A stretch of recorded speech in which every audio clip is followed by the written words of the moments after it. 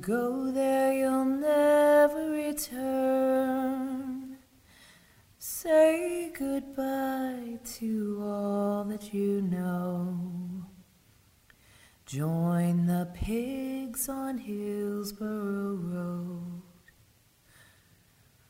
Are you going Hey everybody, right now you are listening to the official theme song for our upcoming 80s throwback slasher, Hillsborough Road. If you want to download the song, all you gotta do is go to hillsboroughroadthemovie.me and download a free copy of the song. Alright, let's start the show. Everybody, and welcome to the Something Something podcast. My name is Eric Kasloff, and with me, as always, is Larry Sands. How's it going, Larry? Good, Eric. How are you doing, man? Doing quite fine, my friend. Good. What you were just hearing at the beginning of the show is the theme song for, if you're a new listener, or if you're an old listener, you're sick of us saying this. If you're a new listener, this is new to you. Me and Larry are making a movie. It is our 1980s throwback slasher movie. I mean, it's pretty much what the show's been about all year, the opening few minutes, every show we do, and we do a lot of them. You can get your Hillsborough Road theme by going to hillsboroughroadthemovie.me. If you're listening in on Anchor, the link will be in the description of this episode. But yeah, man, that's pretty much all we got going on. We are still in the promotional stage. There are about 27 days left on the Indiegogo. Yes. So we're doing a big push for that right now. You can hear us on a bunch of other podcasts right now, right, Larry? Yeah. Oh, definitely for sure. The Horror Dads, the Rude Podcast, Horror Slumber Party, and we're about to do We Love Horror in a couple days. So we've got, Yeah. Eric, I must say we've been doing pretty well for ourselves. We're getting ourselves out there, getting our Indiegogo out there, which, by the way, we've raised almost up to $3,500, which for a horror movie and for an independent horror movie, that it's amazing, but we're still putting the push on. We're coming up to the end. And I want to point out we're a true indie horror movie, because you hear that term indie movie and it's like, Fox Searchlight. Right. Oh, you mean the one that the company that's owned by Disney now, that indie movie, or, we're making an indie movie. Oh, what was your budget? $5 million. Could you imagine how much easier this would be if we just had $5 million to start with? That would be so odd. And it's something, obviously when you're in the middle of being an independent filmmaker or independent creative, you can't really think outside your scope. But it is, Eric, the day is coming when we're going to have millions of dollars in a budget to be able to pay everybody that we've ever talked to about, working with us. And actually, we should say this. So as of today, as of our podcast right now, we have, should we tell everybody an announcement? Our music, because we have a band. Should we tell everybody? It's all pretty much confirmed. So it's Yes. just, we just have to make the announcement. So let's make the announcement. Excellent. Eric and I, how can I start this? At the very start of when we put out, Eric, when you put out that we were doing our movie, our 80s movie, right? Even before the Indiegogo was up, I mean, I just made the announcement on Backstage, and pretty much this really cool rock band from Italy hit us up. That's awesome. This is a worldwide it's a worldwide production because we have a band, not only a rock band, but a rock band from Italy. They were interested. They reached out to us, and it's pretty much we're going to solidify everything tomorrow. Or, whenever you hear this, we've already solidified. But yeah, we're going to have our own theme song, our own rock theme song, our 80s rock theme song. It's awesome. I'm Yeah, excited. I am ridiculously happy about that. And we're getting near the end of the year, so we will be doing our year-end wrap-up show pretty soon. And again, since we do so many podcasts, each individual show will probably have a year-end wrap-up. And we might do like I guess a Christmas party would be the best way to Right. put it, of everybody from the other shows on. Yeah. Yeah. So, Larry, one show that I don't like calling it a show, because I remember we had that classic conversation of, I think the Not Your Average Christian podcast, maybe it runs a little long, and was it not even a beat? I went, Larry, this is a ministry, not a That's right. podcast. That's right. That's And right. we tell this story a lot, but I remember Micah, our great friend who's been on every podcast we have, thought that we met at a film event. What, oh, me and you? Yeah. Yeah, she thought that was our backstory, but most people don't know our origin story is Yeah. we were both attending the very same church in Los Angeles, and we met when you were acting in a play, the Yeah. Easter play, Uh-huh. and Uh-huh. for some reason, I was in the choir, even though I can't sing if my life depended on it. But that's where they threw me in. And, that's really where our friendship started. So, Yeah. our friendship, the bedrock of it, again, most people would think it's movies, but no, it was our shared fate. Yeah. Yeah, which is really cool, and it's kind of evolved as we've kind of, we reconnected just really quick before we get into our guest. We reconnected because you had just won I think an award, or it was your very first My first film outing. festival. Yeah, your very first film festival. For Her Name Was Samantha. Yeah. And we got hooked back up by our really good friend who also we met at And church. now we um didn't like completely stop talking. I don't want oh like no. we talk No, very sporadically. very because when you move away, and that's the one thing, especially with creative people, and obviously, you know, before we became filmmakers, like we were friends, and we reconnected really and started to talk every week, almost every day, because we started our podcast, right? Yeah. Our early beginnings, and it's really evolved into what you hear now. We're really pushing hard with our filmmaking side, which is great, and our podcast at the same time, which equally are blowing up because, Eric, we've had some really great guests on. Yes, we have. I mean, you'll hear us in the wrap up show, but every guest we have had on has been a major influence creatively in my life, because I love talking to our guests because they're so creative, and they have this drive Yeah. inside them to do their thing. And I say that, Eric, would you like to introduce our guest this week? We have a very, very awesome person on the show who wrote a very interesting book about a controversial figure for some people, Ellen G. White. We have Pastor Steve. How's it going, Pastor? Hi, Good. Pastor.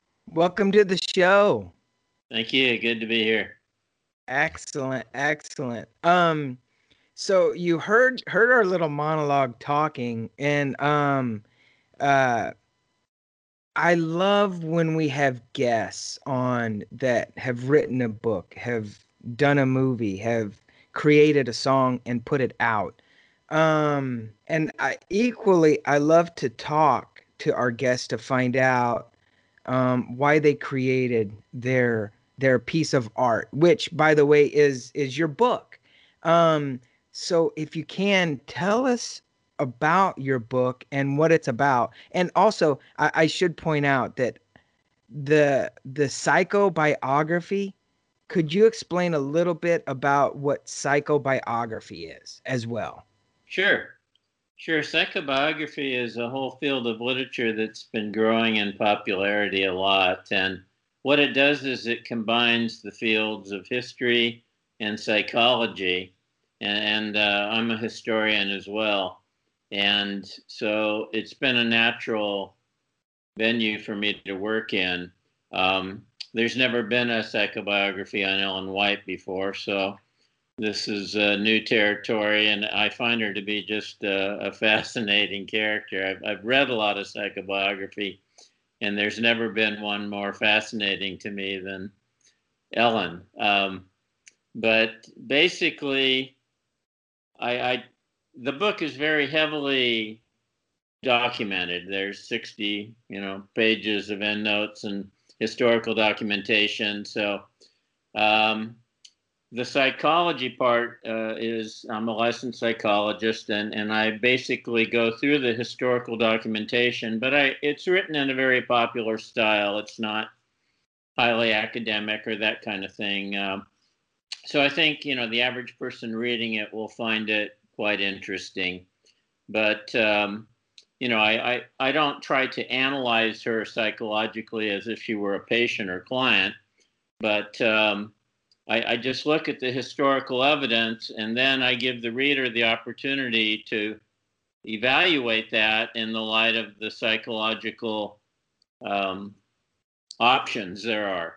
And, there are a lot of psychological options in her case. There's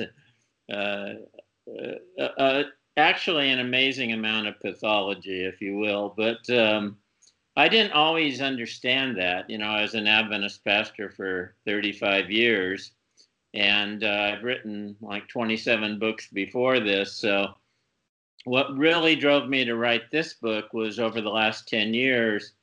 If you've ever heard of WikiLeaks, you know who Julian Assange is. Mm-hmm. Yeah. There was a person in the White Estate who leaked out the most damning stuff about Ellen that researchers weren't even allowed to see. So when I went into the vault and studied all the years before, I wrote doctoral dissertations on Adventism and Ellen White and all this, but I was never allowed to see like her personal diaries and things that were hidden from researchers. And someone on the inside published all this stuff with the documentation on the internet. And so the White had no choice but to release it, because it was out there and it was undeniable now. But there was a lot of stuff there that made me realize, hey, this woman was really over the top. The the stuff that came out there was, and it wasn't like I didn't know about the plagiarism and all the other things before, but when this stuff came out that she was an alcoholic and just she had been so strong in her condemnations of the very thing she was doing and claiming she got it all from God, that it became and the thing she attributed to God, that God hates children and all kinds of things that came out. I realized I had to write a book that would really include this other material, and it's all included in this psychobiography.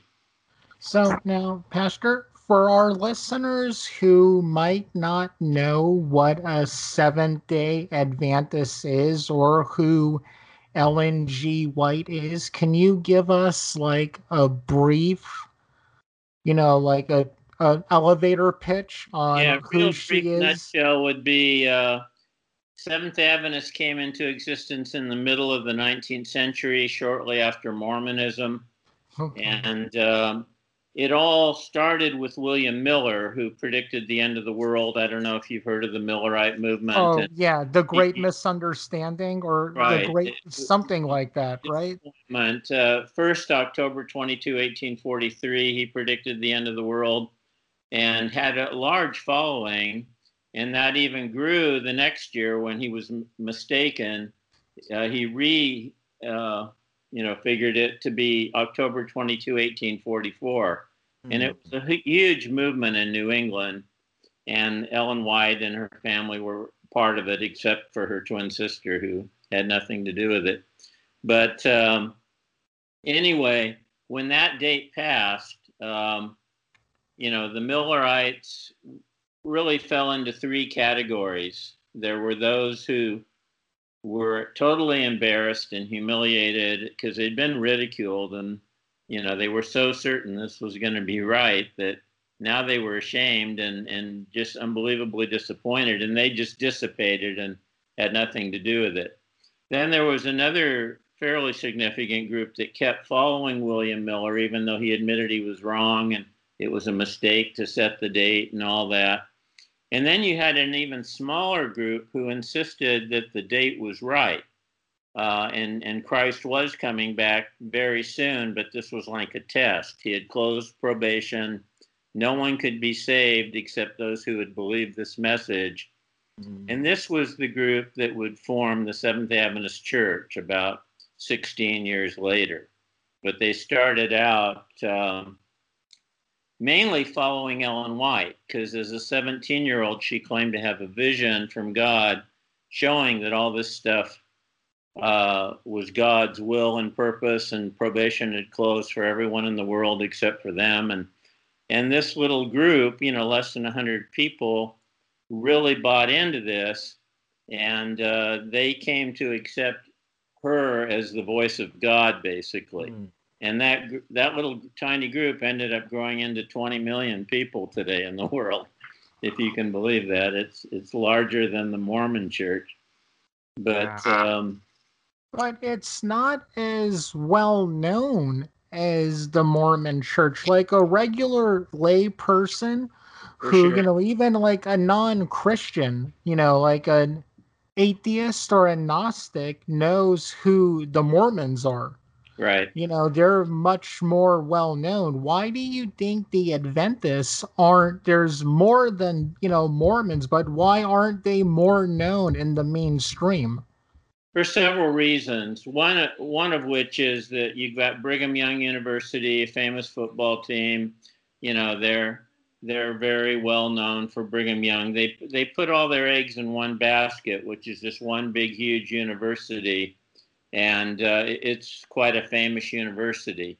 And, because they've excelled in sports and that kind of thing, they're known for that. Joseph Smith was such a colorful character. He was a con artist and a fraud himself. But he was such a colorful figure that he's gotten a lot more attention in writing and stuff than Ellen White has, as far as books written about him, psychobiographies written about him. The other thing is Mormons are much larger in the United States. There are about 3-4 times the size of Adventists in the United States, but Adventists are much larger than Mormons in the rest of the world. Adventists have had this, you often think of the Mormons having this great missionary overseas thing because they send their missionaries out by twos, but Adventists have actually even had a more extremely effective world mission program, so that only about 1 million of the Adventists are in the United States, but 19 million are in other countries. Where in Mormonism, the United States is by far their largest. They still are about 16 million worldwide, but the United States is where they're best known and they have their largest group. And of course, Brigham Young is their Mecca, and Loma Linda is kind of the Mecca of Adventists, and Loma Linda University is, the most famous thing for Adventists, but it still doesn't compare to Mormonism. Okay, now one last question with the comparisons to Mormonism. Now, I'll admit, I'm much more knowledgeable about the Mormons than I am the Adventists. Mhm. Now, I know with the Mormons, again, they're a lot of fun to talk about. Their beliefs are like, whoa, man, really? Now, Right. I know with them, they'll claim the Bible is their authority, but when you know it's fourth on the list. It goes Book of Mormons, Doctrine and Covenants, Pearl Right. of Great Price, then maybe the Bible, but only the Joseph Smith King James Bible. Right. Do the Adventists, are there other books that they hold more to, or is it Bible but? Adventists would never claim that their Ellen White's books are more important than the Bible, but the reality and truth are that they are. I show in my book that there's not a single doctrine that Adventists believe that they don't believe except by Ellen White. Ellen White is the reason that Adventists believe every single doctrine Wow. that they hold to. And let me just give an example. Like, take the Sabbath. That's Seventh day Sabbath is by far the most famous doctrine of Seventh day Adventism. Yeah. They got it from the Seventh day Baptists. The Seventh day Baptists had been keeping the Seventh day Sabbath for 200 years before the Seventh day Adventists even came into existence. And Rachel Oakes Preston was the Baptist that introduced Adventist. Joseph Bates accepted it.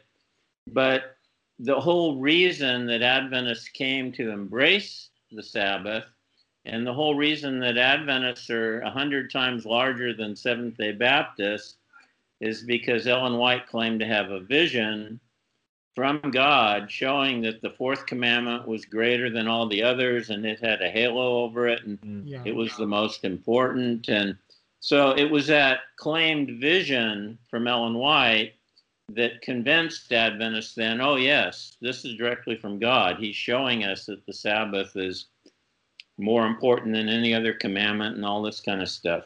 So that's the case with every single Adventist doctrine. They might claim that it's based on the Bible, but it's always based on the authority and visions, claimed visions, because you can show pretty much now that she had no visions at all. You can trace where she got her materials, either from other authors, from sermons she heard. We can just trace where she got her stuff now. And she often made up visions as well. If she had someone who was causing her problems, she would claim a vision that God gave her that destroyed this person. And then it would later be shown that she was basing that vision on false information. So I she, have two more questions about the comparisons because they're so strongly similar to me. yes. This is a quick yes or no. Are there hymns in the Seventh day Adventists as there is, God bless the man Joseph Smith in the Mormon church? Yeah, not the same. Ellen White isn't held up in the same way Joseph Smith is So in he's him. not at the left hand, she's not at the left hand of God as Joseph Smith Right. is to the Mormons. Right. Adventists, Okay. they don't come out and make those kinds of claims for Ellen White the way Mormons do for Joseph Smith. Okay, last question. Then I know Larry's got a bunch. Did she have her inner police as Joseph Smith did, who would go? Was it the Judas son? I forget what they called them, but the people who would basically go rough up people if they talked bad about Joseph Smith. No, she had nothing like that.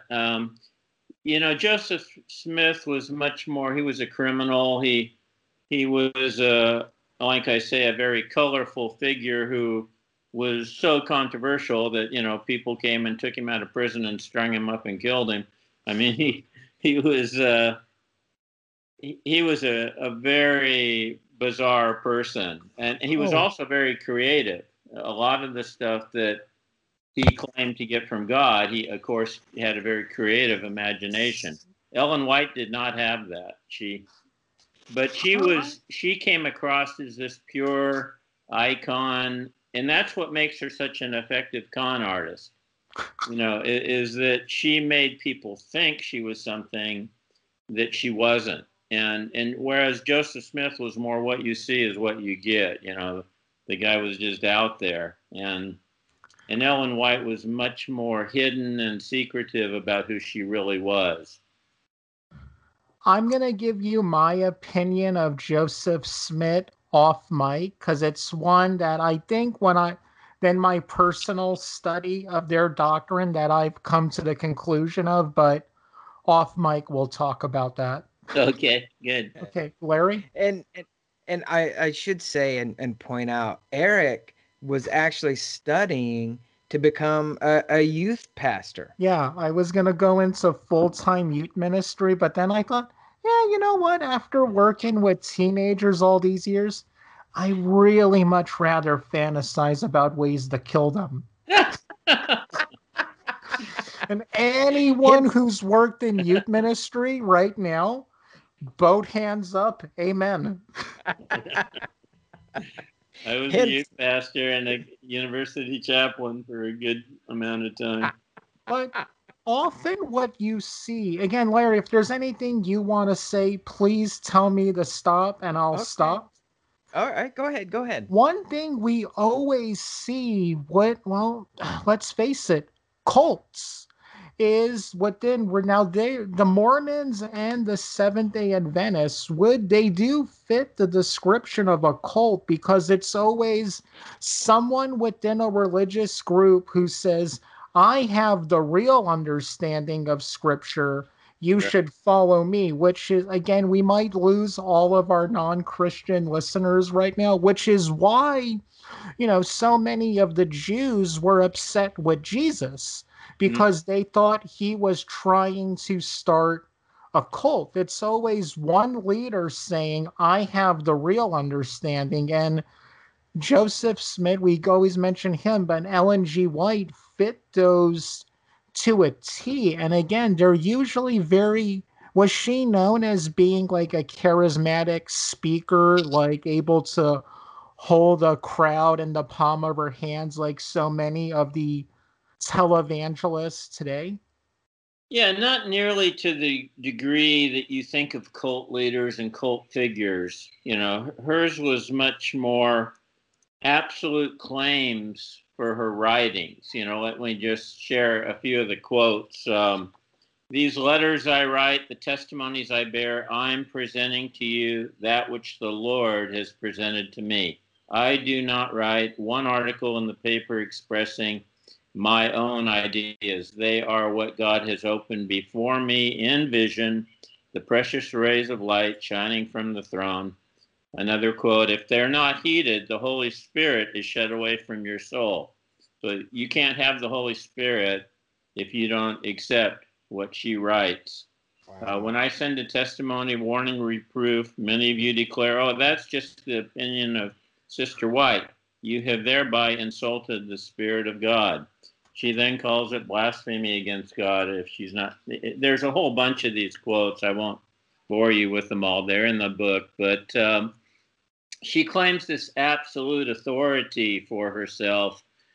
She doesn't give people the option of just saying, well, that's her opinion, even though people tried to do that. She didn't give them that option. She said, no, none of this is my opinion.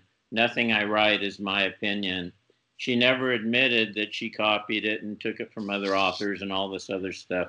She attributed it all directly to God. And then she has all these mistaken false beliefs that she's attributing to God. And then, in the light of the historical evidence, we also know that she made up all kinds of testimonies to hurt her enemies and flatter her friends. And the evidence for that now is available. But she was a literal con artist in some ways. I don't know if you want me to go into that, but I can give you examples of how she was a literal con artist. Yeah. Like her very first vision that got the whole group following her at the age of 17 was stolen from a man named Joseph Turner, who had made a presentation and given out a paper to Ellen's dad, who took it home, and it was in her house. Well, her very first vision is taken right off this paper. And when Joseph Turner hears about it, he says he wasn't there when she shared this with the group. And he said, "Tell me what you saw in vision." And he goes, "Well, don't you know that's exactly what I wrote in this paper?" And she said, "Well, I know it was in my home, but I never saw it, you know." It's that kind of stuff. But, you know, 2 years later, you know, she's 19 years old. Her and James White, they traveled together before they got married, and they were condemning marriage. No one could be married because time was too short, and it was a sin against God. It was a lack of faith if you got married. So James and Ellen are traveling around trying to keep this small band of people believing that God is coming back anytime and that probation is closed for everyone except them. And if they left the movement, then they would explain probation in that term for, you know, Okay. again, because I will be putting this up on our Not Your Average Christian podcast also, because it fits Okay. in perfect. But for the non-Christian listeners, could Yeah. you explain that? They called it the shut door doctrine, which meant that when Jesus did not return on October 22, 1844, he was testing all the believers and to see if their faith would hold on. But probation had closed for anyone who did not accept that message. So that was called the shut door. The door of probation is closed. No one can be saved now. Okay. The only people that can be saved are the ones that believe the message. And if they fall away, then they're lost too. So, you know, they had this shut door doctrine that was so important to them. And again, it was based on Ellen White's first vision. And so they're going around trying to encourage these people to hold on. And both James and Ellen are as poor as church mice. They have no money at all. And people start criticizing them for traveling together when they're not married, and rumors start spreading. So even though they'd completely condemn marriage, they then get married themselves, which is pretty ridiculous. It's just one more example of the hypocrisy that you find throughout her whole life. But anyway, they're still desperate for money. And what they need more than anything else is someone who's mature, who's respected, who has money, who will embrace them and accept the visions. And the most logical candidate for that was Joseph Smith. He was an older man. He'd been a ship captain his whole life. He was very wealthy. He was an astronomist. He knew astronomy. He'd written a book on astronomy. Now, not the Joseph Smith, just so people. No, sorry, Joseph Bates. Oh, okay. I misspoke. We talked about Joseph Smith so much. Yeah. But yeah, Joseph Bates was this guy's name. And he wasn't really convinced by the visions. And Ellen and James desperately needed him to become convinced because they needed his money, they needed his support, they needed his influence. So they set up this small home meeting that they knew he was going to be at. And Ellen goes off into this trance, this whole fake thing that she often did when she was claiming to have a vision. And she comes out of this trance, waving her arms like she's flying through space. And God is showing her this amazing vision of the galaxy, you know, and she starts describing these planets and how many moons they have and all these details from astronomy. And Joseph Bates gets all excited because that's his passion. That's his whole life is astronomy. So he starts shouting, "Oh, she's describing Saturn." And, you know, then she starts describing Jupiter. And, "Oh, she's describing Jupiter." And he gets all excited. And then she claims she sees these beings on Jupiter, that God is showing her these beings. And then he really gets excited because he had no clue that there could be beings on Jupiter. And Was this before that article came out in the paper that there were people living on the moon that yes, Brigham Young bought into? This was before or after she made that claim? there were articles that she drew on to make that claim. It wasn't her own creative thing.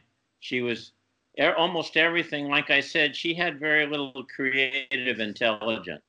She had what we would call emotional, social intelligence for manipulating people. She was very gifted at that, but she was not a creative thinker at all. She always took her stuff from other sources. And of course, she had taken this stuff from Bates's book, but she claimed she'd never seen it, that she'd never read it, she knew nothing about it. And when she finally finishes the vision, Bates is asking her, just peppering her with all these questions, and she denies ever having read anything or ever having been taught anything about astronomy. So he just gets all excited and, oh, this had to be God, you know. And so he gets on board then and becomes the third co-founder of Seventh-day Adventism. It's Bates, Ellen White, and James White, who are the three co-founders, and Ellen is the prophet founder. But, you know, after that point, Bates is on board. He supports him with money. And the three of them run the movement. And, you know, it's a very fascinating story because James and Bates came out of the Christian Connection movement, which was a really weird movement. You know, it had all kinds of false teachings, didn't believe in the Trinity, didn't believe Jesus was God, just all kinds of weird stuff, grossly legalistic. This is what they came out of. So they were always coming up with these legalistic, perfectionistic teachings, and Ellen would always confirm them with her visions.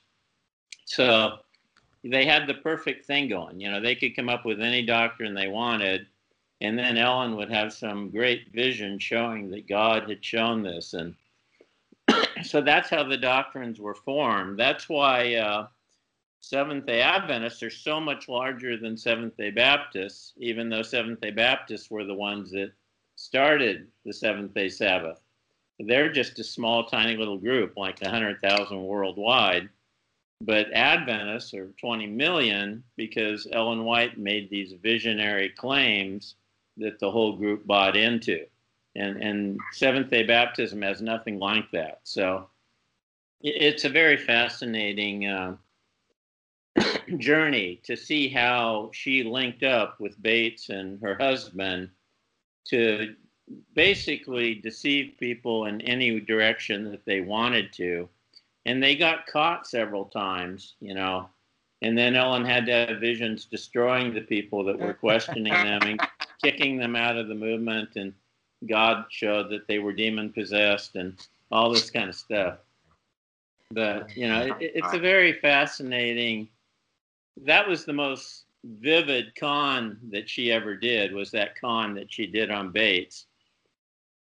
but you know, she went through her whole life claiming to have these trances and claiming that she, you know, couldn't breathe, and she acted like she had no ability to breathe when she was in vision and all this kind of stuff. So there's a lot of real interesting things about her visions that are funny to study.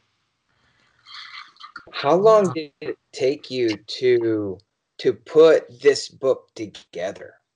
About 3.5 years. I was working full time the first 2.5 years or so. Then the last year I, you know, concentrated on it quite exclusively. I was still pastoring my church, but it's a small church, and I was able to put a lot of time into the writing of the book, especially the last year.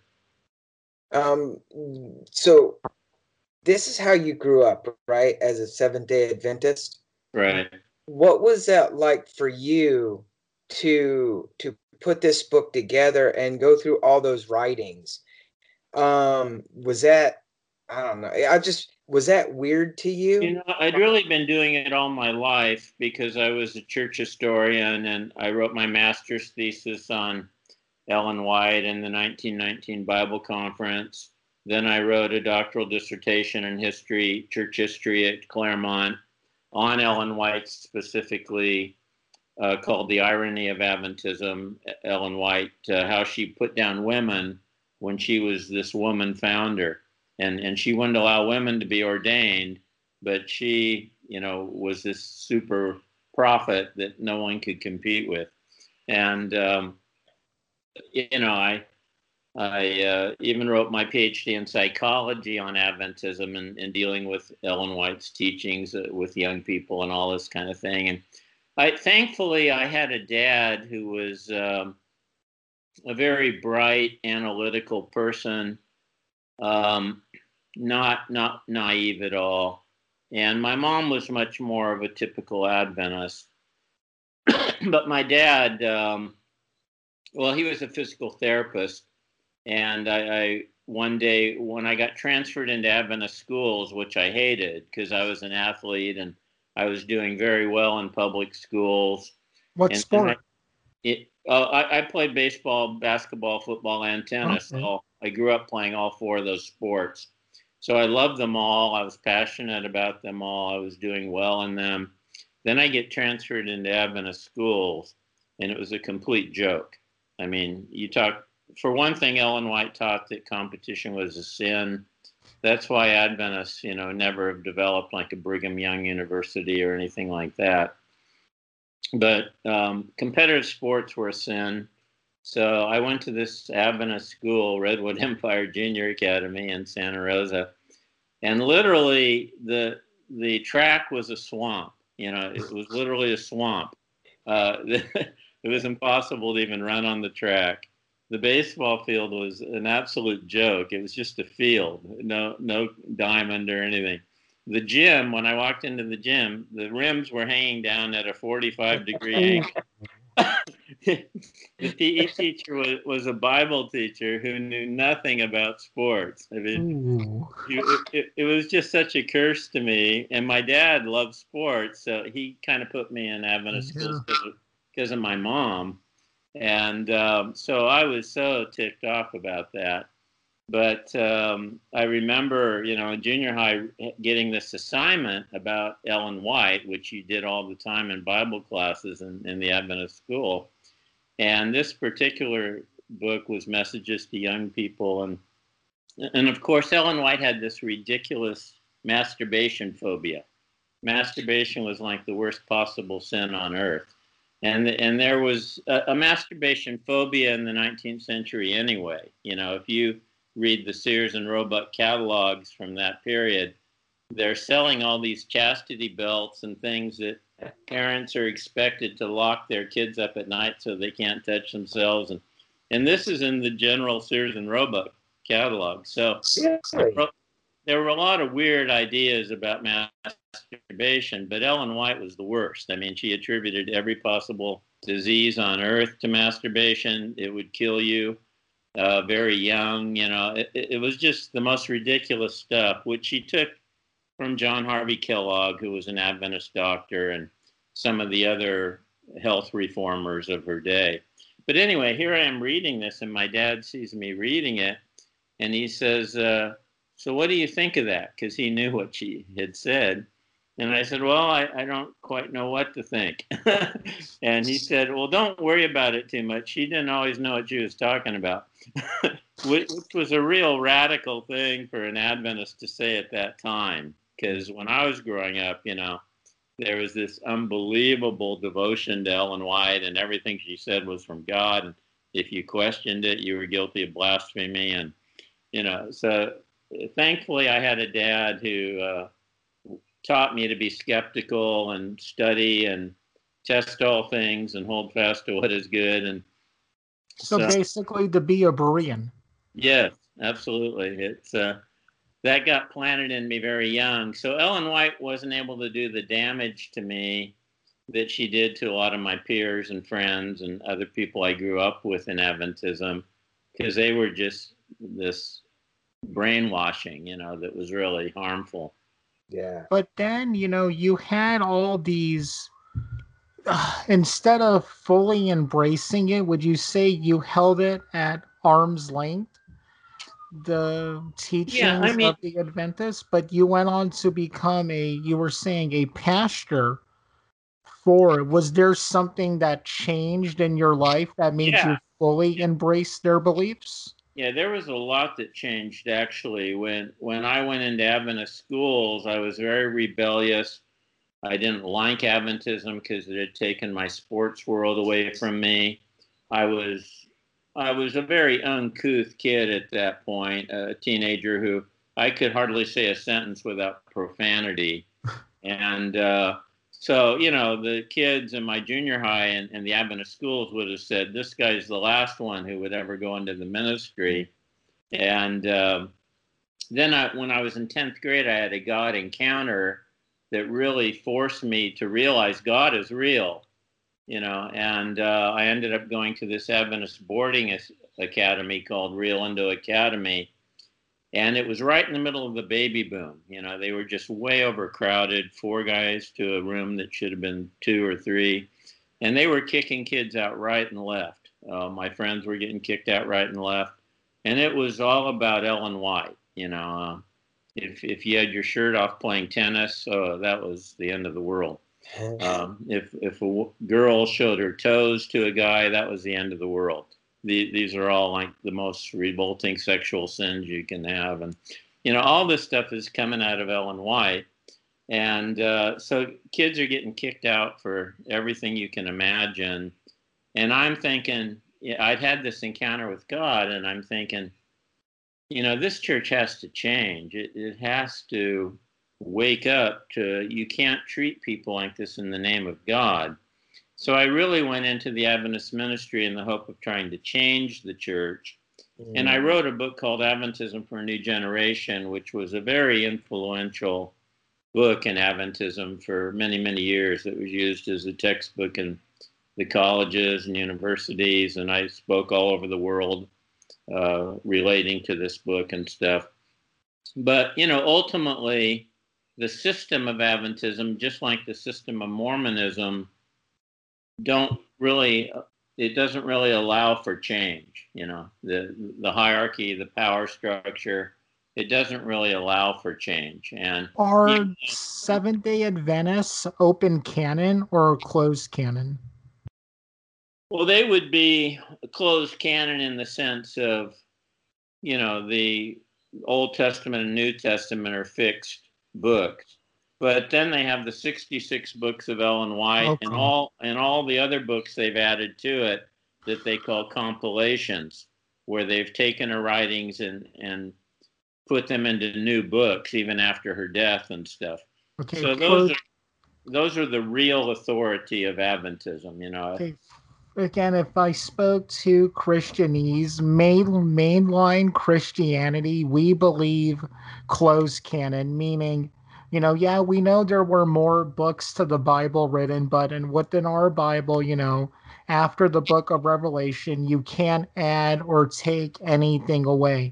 Other people, like the Mormons, if a Mormon prophet, because they still have prophets and apostles, decides something is to be added, it's new doctrine, it's new Right. canon. But Right. so the Adventists, they in a way keep adding to Ellen G. White's teachings, or no? They take her writings, which she wrote ridiculous amounts in manuscripts and all kinds of other stuff.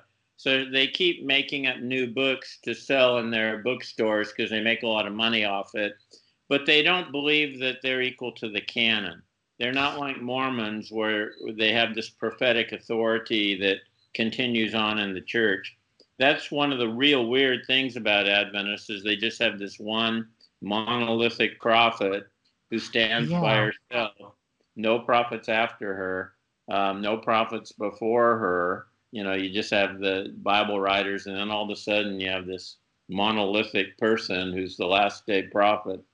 But So yeah, did you go on. In practical terms, Adventists believe what they believe because of Ellen White, but they never admit that. They always claim, "Oh, we're the Bible and the Bible alone," and we believe in the closed canon. They would never say Ellen White's books are a continuation of the canon. but the reality is they believe that she's God's light that gives you the truth about how to interpret the Bible. So in that way, it's similar to Mormons, that they believe that the Book of Mormon and the prophets give them the ability to rightly interpret the Bible. Now, did you have the scales when was your scales falling from your eyes moment and you decided to leave the Seventh-day Adventists? And also, how much of your personal journey is mentioned in the book? I give little excerpts here and there. It's not just a classic psychobiography, and that would just be history and psychology alone. But I throw in a little bit of theology. I throw in some personal experience to try to enrich the book in these directions. And, I don't go into a lot of personal detail, but for me, I knew Adventism had problems from the very beginning, and my dad helped me understand that. But after I was an Adventist minister, I was becoming quite frustrated with the lack of response from the authority figures of the church. And I started attending the Vineyard in 1985. I don't know if you know who John Wimber is. Very, very familiar with the Vineyard Church, yes. Yeah, he became my pastor. And I actually wanted to join the Vineyard because I found it so meaningful and such a higher quality spirituality than what I was experiencing in Adventism. But I had a very influential position. I was a university chaplain and pastor, and I taught in the School of Religion, Psychology, and History. So I had a lot of influence, and I had written this book, Adventism for a New Generation. So I talked to Wimber about it, and I'd been praying about it, and he said, I'd love to have you be part of the Vineyard movement, but I think God has placed you there for a reason. And the more I prayed about it, the more God convicted me. Stay in Adventism until it kicks you out. Don't you leave it. But for all intents and purposes, I was a Vineyard person from 1985 on, and I didn't leave Adventism or get kicked out. It's funny if someone hates me in the church, then the leaders will say, "Yeah, we kicked him out." But if there are people that love me, I have a lot of people that followed me and liked me, then they'd always say, "Oh, he left on his own," So but it was definitely a situation where the church I was pastoring in 2010, which was Celebration Center, it was a very controversial Adventist church. It basically split, and the majority of the church felt like they just couldn't be Adventist anymore, and they wanted me to pastor them outside of Adventism, which I agreed to do. And at that point, the church said, "Well, you can't be in our employ, obviously." So that's really what happened in 2010. Was I started pastoring Graceway Community Church, and I've been doing that over the last 10 years.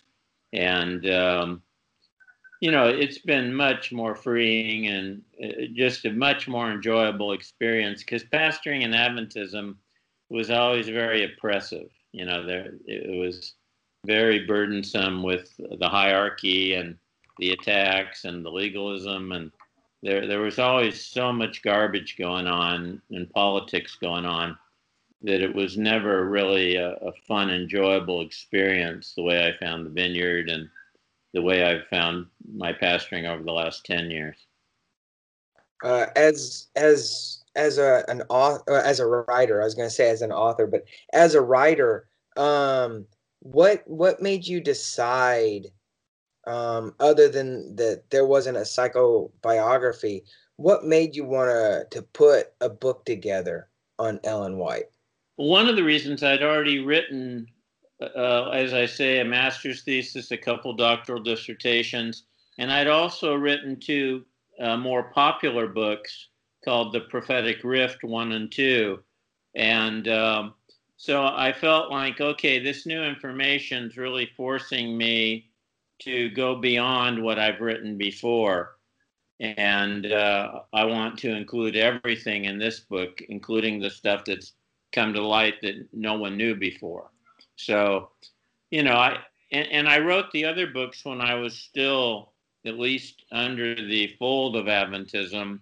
So, you know, I couldn't be as outright overt about some of the criticisms and stuff.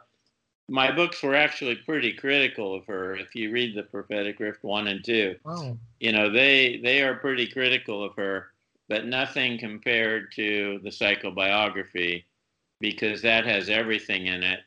And, you know, I have no reason to try to appease any church bureaucrats or anything. I'm just being 100%. This is what it is, you know, take it or leave it. being a therapist, did it surprise? Did any of your research surprise you at all about? Yeah, I would say I was really surprised to find out she was an alcoholic, and she would, you know, she was this huge prohibitionist who, that was the most overt she ever was in terms of going to other churches, because she taught it was a sin to go to any non-Adventist church. And, you know, she was just completely critical of anyone who wasn't an Adventist.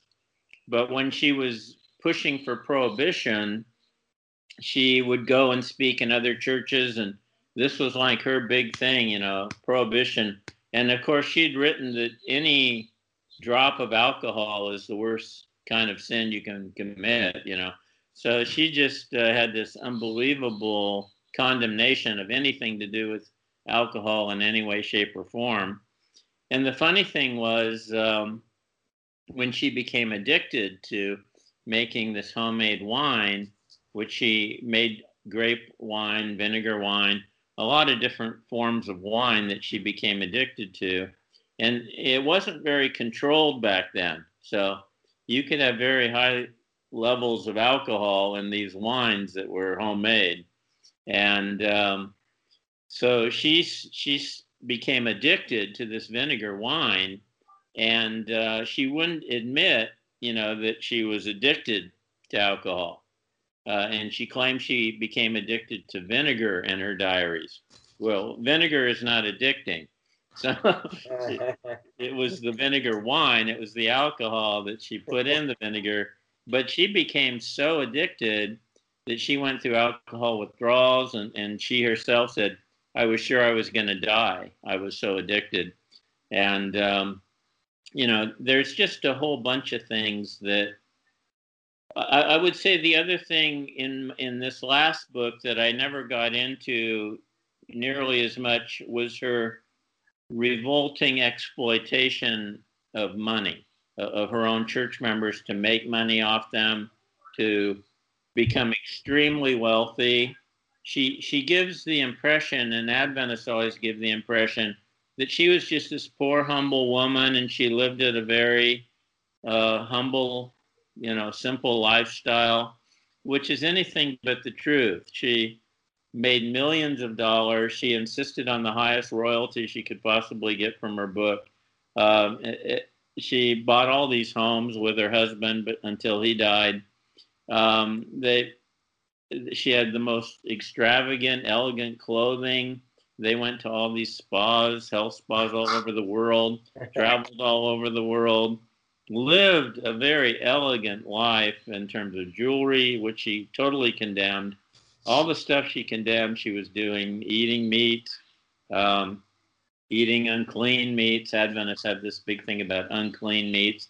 She was wolfing down the unclean meats behind barriers where no one, and the friends who knew her real well saw her eating oysters and all these unclean meats she condemned. And so, you know, she just had this the obvious truth was that she knew she wasn't getting any of this stuff from God.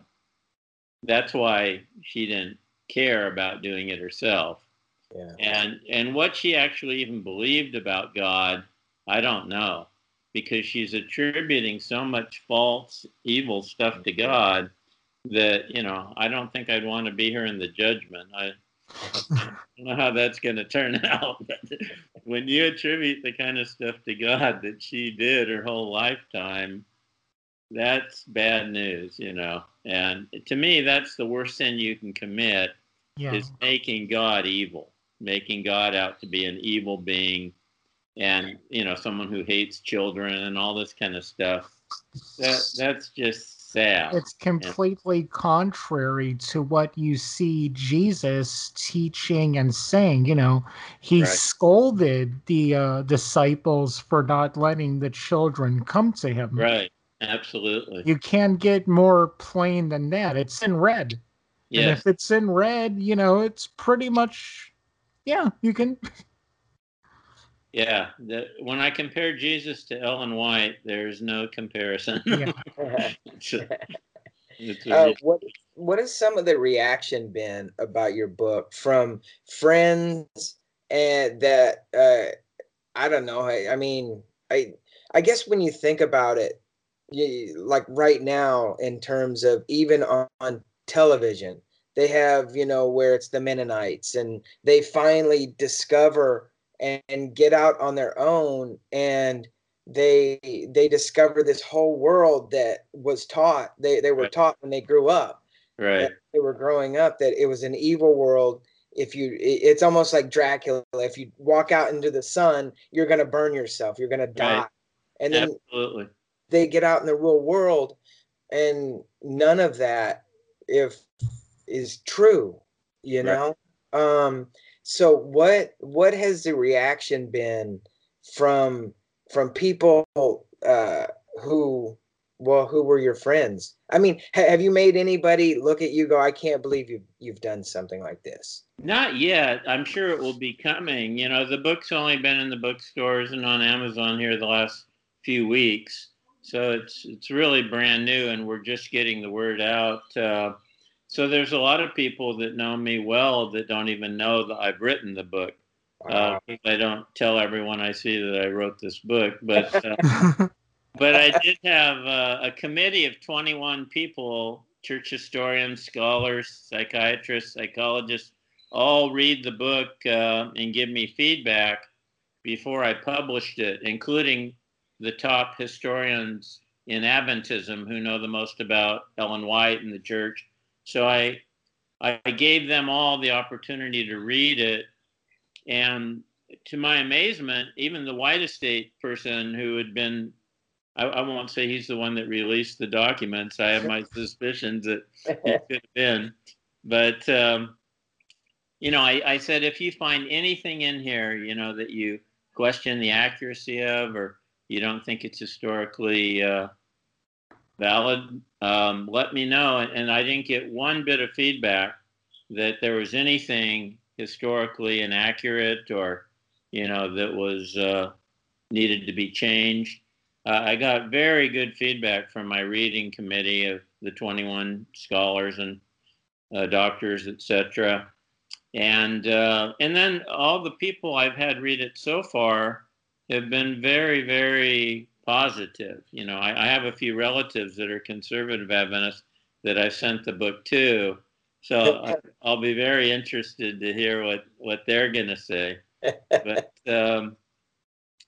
you know, I don't try to be dogmatic in the book. I just say, this is the evidence. Yeah. This is the historical documentation. These are the psychological implications. You judge for yourself. You tell me what you think. What would you do with this evidence if you had it? You know, so that's how my attitude is always test all things and hold fast to what is good. Right, You know, right. So it's not as someone would think just on passing. It's not as sensational. It's just, here it is. Here's what the research shows. yeah. You make of it what you want. I don't know if you know who Walter Ray is, but he wrote a book called The White Lie um, quite a few years ago, back in the 80s. And he had been an Adventist minister who was just totally devoted to Ellen White and preached Ellen White, and his whole life had been promoting Ellen White. Gosh. And then he found out about her plagiarism and copying, and he was so angry that he wrote this book, The White Lie, documenting her plagiarism. And he was just vicious, you know. He was very sarcastic, and she, you know, calling her every name in the book and all this kind of stuff. Which my book is nothing like that, because I don't come out of that background of. Right. I never felt like. I always felt like the things that I was blessed by Ellen White were usually just because she copied from good people. You know, she copied from a lot of good people. Yeah. If you stop and think, if you could just take any book out there on the market today and take whatever you want from it and put your name on it, you know, you could come up with some pretty good stuff. Right. And she learned to do that more and more as she got older in her life, because she got burned so many times by taking things from Joseph Bates and her husband that people just went crazy about. You know, the shut door and the 7-year theory that Christ was going to come back in 1851, and all kinds of crazy stuff that was ridiculous. So she learned to go to well-known authors, and she taught that Adventists were not to read any book that wasn't Adventist. Mm-hmm. Now you know why. So they're not familiar with all these books she has in her library from other authors that aren't Adventists that she's copying from. A few of them were, you know, and when they did bring it up, she had a vision showing they were demons and all this kind of stuff. But it's amazing. It's amazing. You know, I mean, it would. It would, if you devote your life, and I guess that's, you know, you grew up with that skepticism and that, you know, looking, as opposed to somebody growing up and just massively devoted, and then all of a sudden it's like your whole world is shattered. Right. And I'm no therapist, but that is how the really bad feelings, I'm sure, you know, the resentment and everything else that underlies. There's a lot of that in Adventism. You know, I've had groups of Adventists sit down, and I had to give up my job when I became an Adventist. I had to take off my wedding ring. I had to take off all my jewelry. I had to give up this and that and the other thing. And then I all find out in my old age that it was all a fraud, you know. And so the anger of that, you know, I could have let that happen to me with sports. Yeah. I really wanted to be a professional athlete. That's what my whole life and soul and heart was about when I was a teenager. And I had all that taken away from me because of Ellen White. So I could have let that destroy my life. And I did have a lot of anger when I came into the Adventist church. And I think God just had mercy on me. And he encountered me and said, hey, I've got something for you to do in this movement and in my kingdom that will be better than sports could have ever been for you. That's right. Yeah. So I don't have that anger or resentment. I don't have any resentment against Adventism. You know, it gave me the opportunity to get all these degrees and teach young people for so many years. And my experience in Adventism was generally positive, even though it was also coupled with frustration just because of the nature of the system and a lot of the garbage that goes with that. But I always felt like I was doing good, helping people move to a better place than what Adventism could offer them. Yeah. Well, I tell you what, you know, talking to you, I really never knew really what Seventh-day Adventists were. And I'm sure just from listening to you and Eric have a conversation about it, I mean, it's really just scratching the surface. Yeah. Before we wrap up, did any of this research that you've done provide any other idea for another book, or Yeah. are you done with? No, I'm actually working on 2 other books that were inspired from writing this book. One I'm working with a co-author with who went through incredible religious abuse through her life, and she's now part of our church and works with me on the staff. And we're calling it Harnessing God, the Nature of Religious Abuse. Ooh. And basically, what she's going to do is talk out of her own personal story every other chapter. And then I'm going to talk about the theological, psychological implications of religious abuse and how evil it is. And, you know, we've seen what happened with the Catholic Church with all these priests. It's a very popular topic today because of the religious abuse that's out there. Yeah. So that's one book that we're working on, Harnessing God, the Nature of Religious Abuse. And the other one that I've outlined and I'm working on is the 10 greatest con artists of all time. And, I honestly believe Ellen White's right there at the very top of that list because, you know, we think of, you know, I don't know if you ever watched the movie Catch Me If You Can. Yeah. Oh, yeah. Leonardo DiCaprio, but, you know, everyone thinks of Frank Abagnale or Charles Ponzi or Bernie Madoff or even Joseph Smith, these great con artists, but they all ultimately got caught. You know, Ellen White never got caught. That's the amazing thing. There were people that tried to catch her, but she destroyed them. And she was able to go through her whole life, and now more than 100 years after her life, as this great religious icon, when in many ways she was the most shrewd and effective con artist the world's ever seen. You know, it's just amazing how she fooled people into believing she was something that she wasn't, and which is kind of the essence of a con artist. And so wow. I'm going to do 10 psychobiographies on the 10 greatest con artists of all time. Well, I have a feeling you'll be back on our show pretty quick. Most definitely, yeah. Amazing. I tell you what, Steve, you're absolutely amazing. And you are living proof that no matter how you grew up, there's always something. The door will open, I think, because you know, I think you kind of mentioned it, or it felt, you know, like God had a different calling for you, and He put you in these situations to say, hey, look, you just got to trust me, because I'm gonna give you some really great stuff about and to speak the truth about, because ultimately I think, you know, that's what you're doing, is you're speaking the truth, and it's like the Bible says, the truth will set you free. So you know, those are the last words of my book. The truth will set you free, as Jesus put it. But that's so.